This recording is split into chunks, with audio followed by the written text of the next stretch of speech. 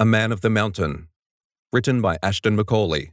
Narrated by Lee James. Performances by Lee James and Sarah Ruth Thomas. Published by Aberrant Literature. Chapter 12. Hunter. Killer.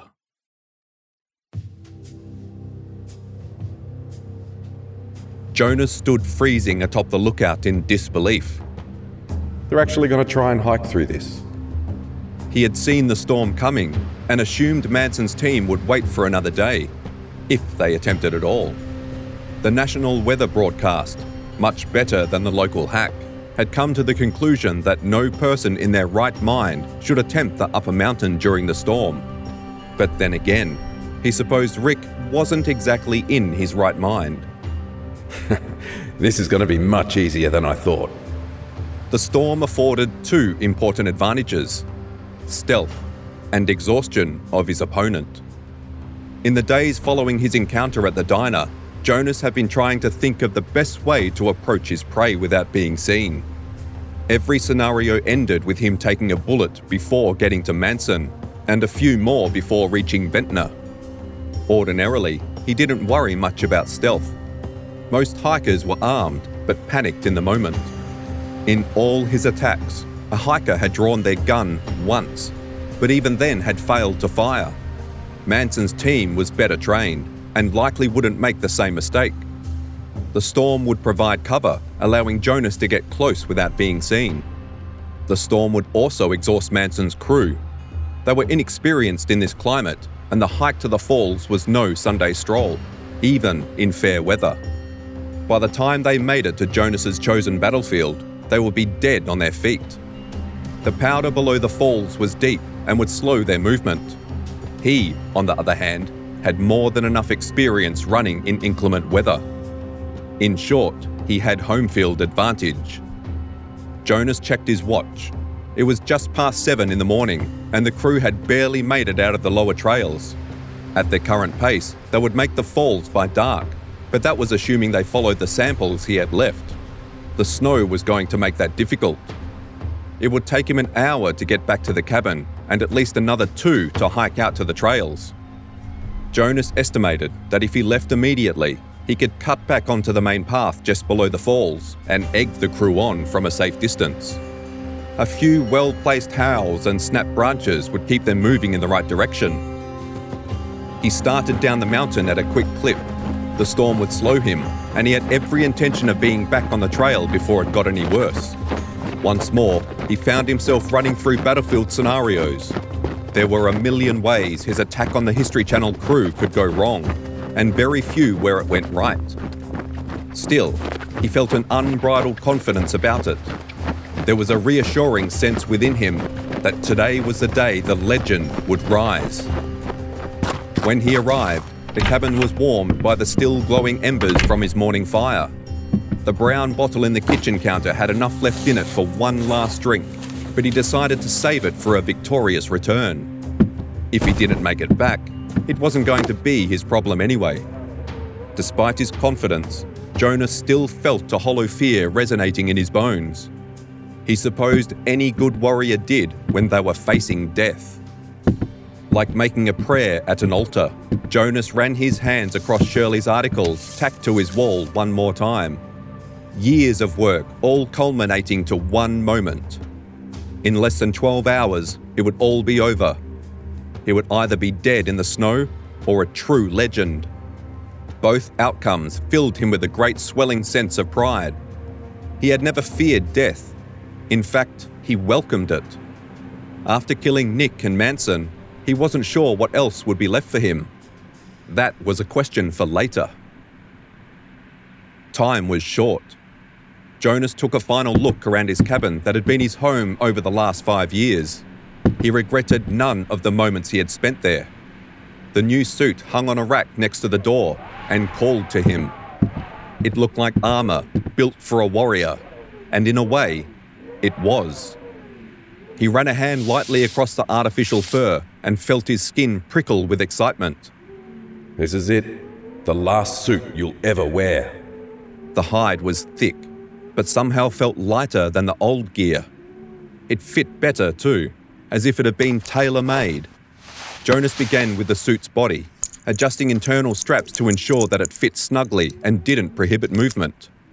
He then buckled into the new snowshoes. There was no leaving them off this time. He had to be authentic the entire way, just in case. Next was the new headpiece, which made a satisfying click as it was attached to a metal ring around the neck of the body.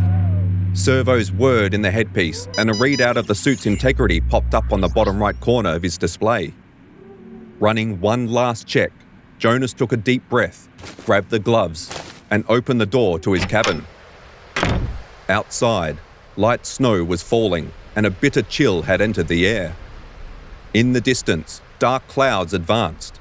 The storm would be on the mountain by nightfall, if not earlier. Not much time left. He slipped the gloves onto his hands and admired the claws in the grey light. It was time. Ascending the mountain took Jonas a little longer than usual.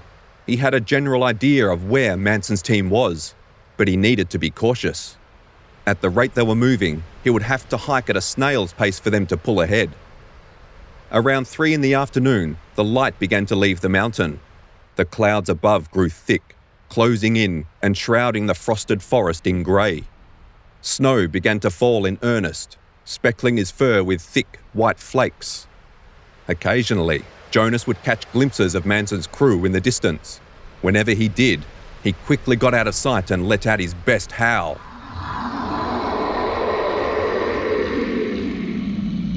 The first time he did this, even he felt chilled. As it turned out, the suit had been augmented with a microphone in the headpiece that caught Jonas's howl, distorted it, and then magnified. The resulting sound was pure terror in every form as it echoed through the trees. Now that's the real deal, he thought, reflecting on the mediocre howls he had produced before. Once he was a good distance ahead of Manson's crew, Jonas moved closer to the main trail. They had likely heard the howls, but now it was time to give them more direction. In the days leading up to the trek, he had been able to mangle a few cameras and leave some fur samples, but he doubted anyone would find the latter. The snow would erase most of his earlier work. Jonas redoubled his efforts, leaving obvious broken branches and slashes in the exact direction he wanted Manson to go. He had planned to search for more of the team's remote gear, but as he was walking, he found something far more noticeable. It seemed the preparation of the History Channel crew had given him a gift. He crouched low in a thicket just off the trail and watched as a few hundred feet ahead, a shivering cameraman hiked up the trail. His headlight bobbed and swung back and forth as he looked up to the trees for signs of danger. Must have sent him up to scout. The man was carrying a large camera strapped to his back and held a rifle loosely between gloved hands. Wrong place. Very wrong time. Jonas crept forward, moving out of the thicket and into the fresh snow on the trail. His footsteps were silent. The man alone was moving much faster than Manson's team, and Jonas guessed he had drawn the shorter straw.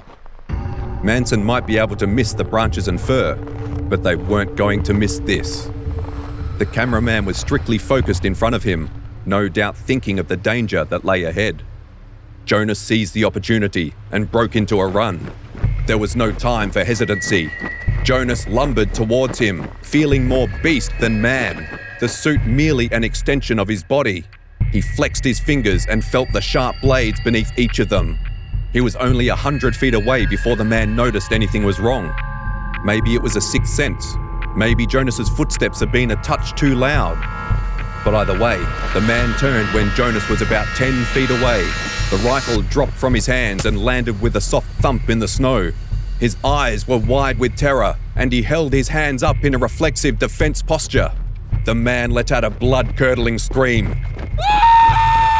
And Jonas struck.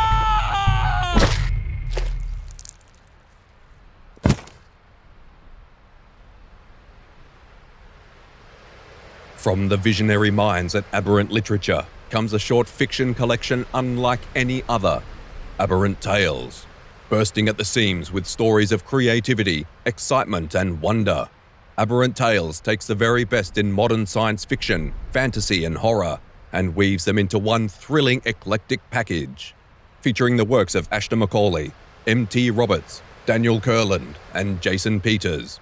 Aberrant Tales is available today in ebook, hardcover, and paperback versions, online and everywhere books are sold. Published by Aberrant Literature. Chapter 13. Murder on the Mountain.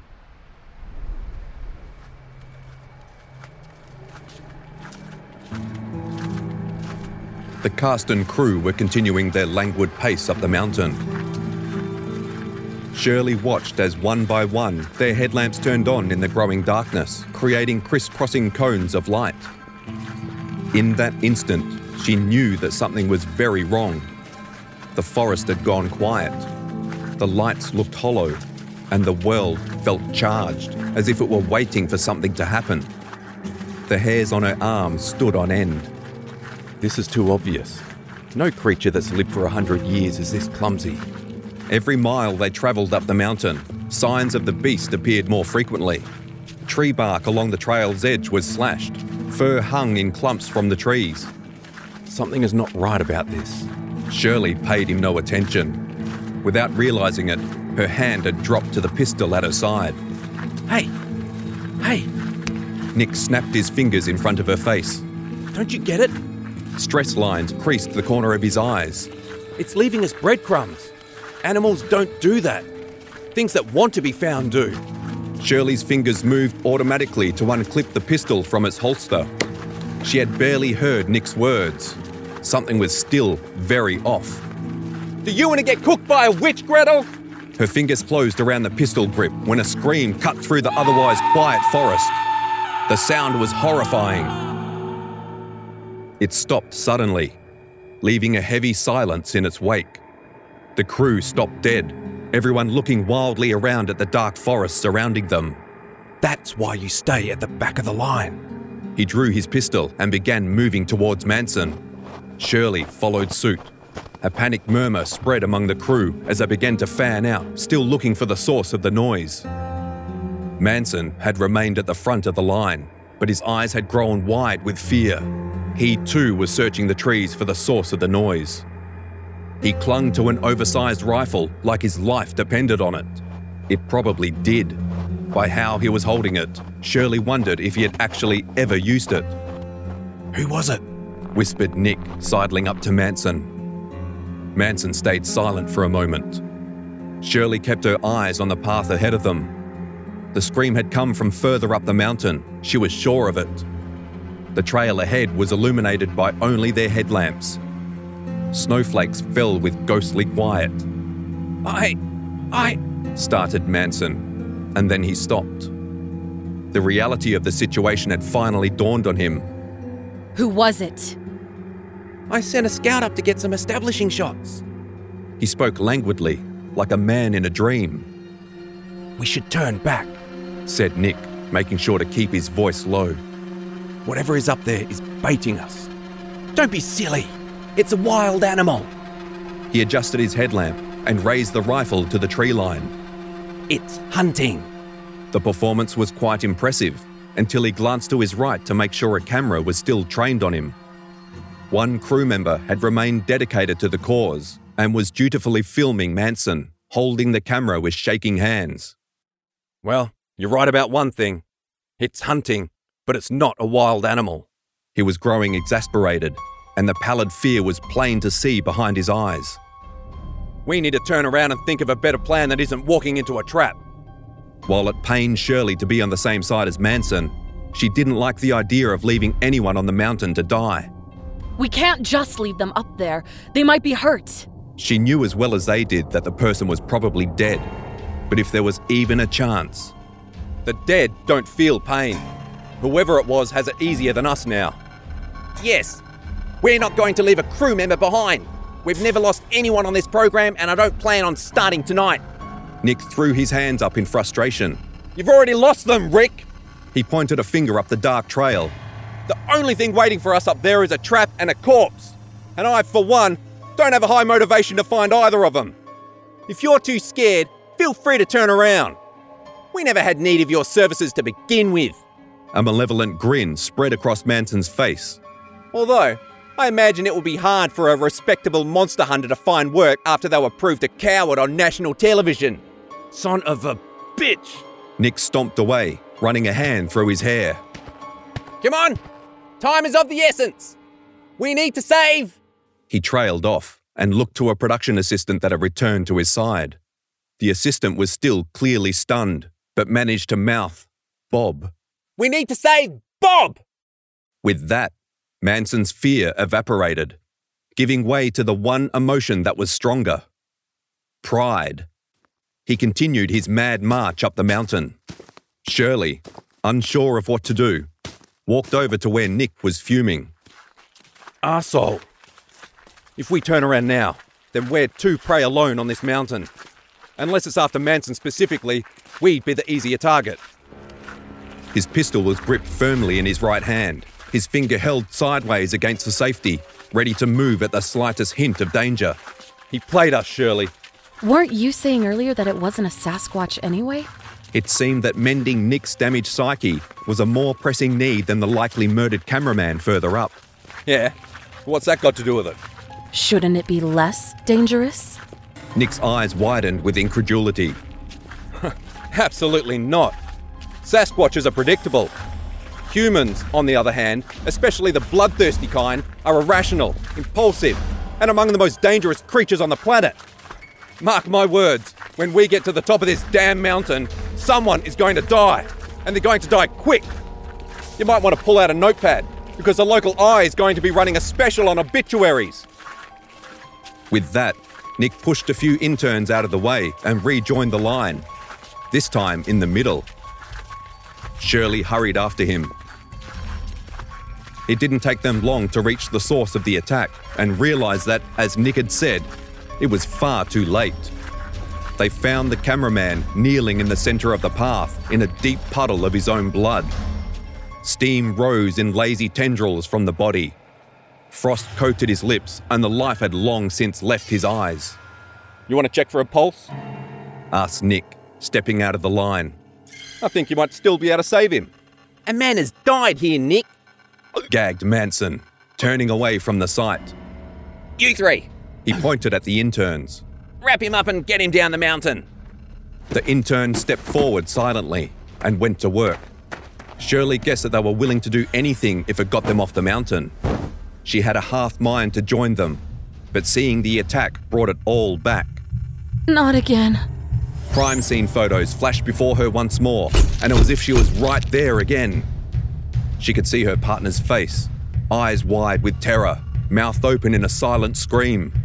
The cold green room with the metal tables swam before her eyes. Just then, a howl cut through her thoughts like a knife. It was deep, low, and mournful. Even Nick took a break from berating Manson for poor leadership to listen. With amazing speed, he pulled the tape recorder from his pocket and caught the last few seconds of it. Then he walked around, holding the recorder out to the forest, waiting for it to happen again. What was that? Shh!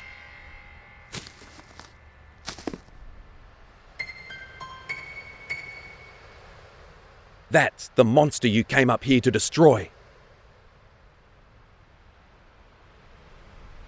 A Man of the Mountain, written by Ashton Macaulay, narrated by Lee James, and featuring performances by Lee James and Sarah Ruth Thomas.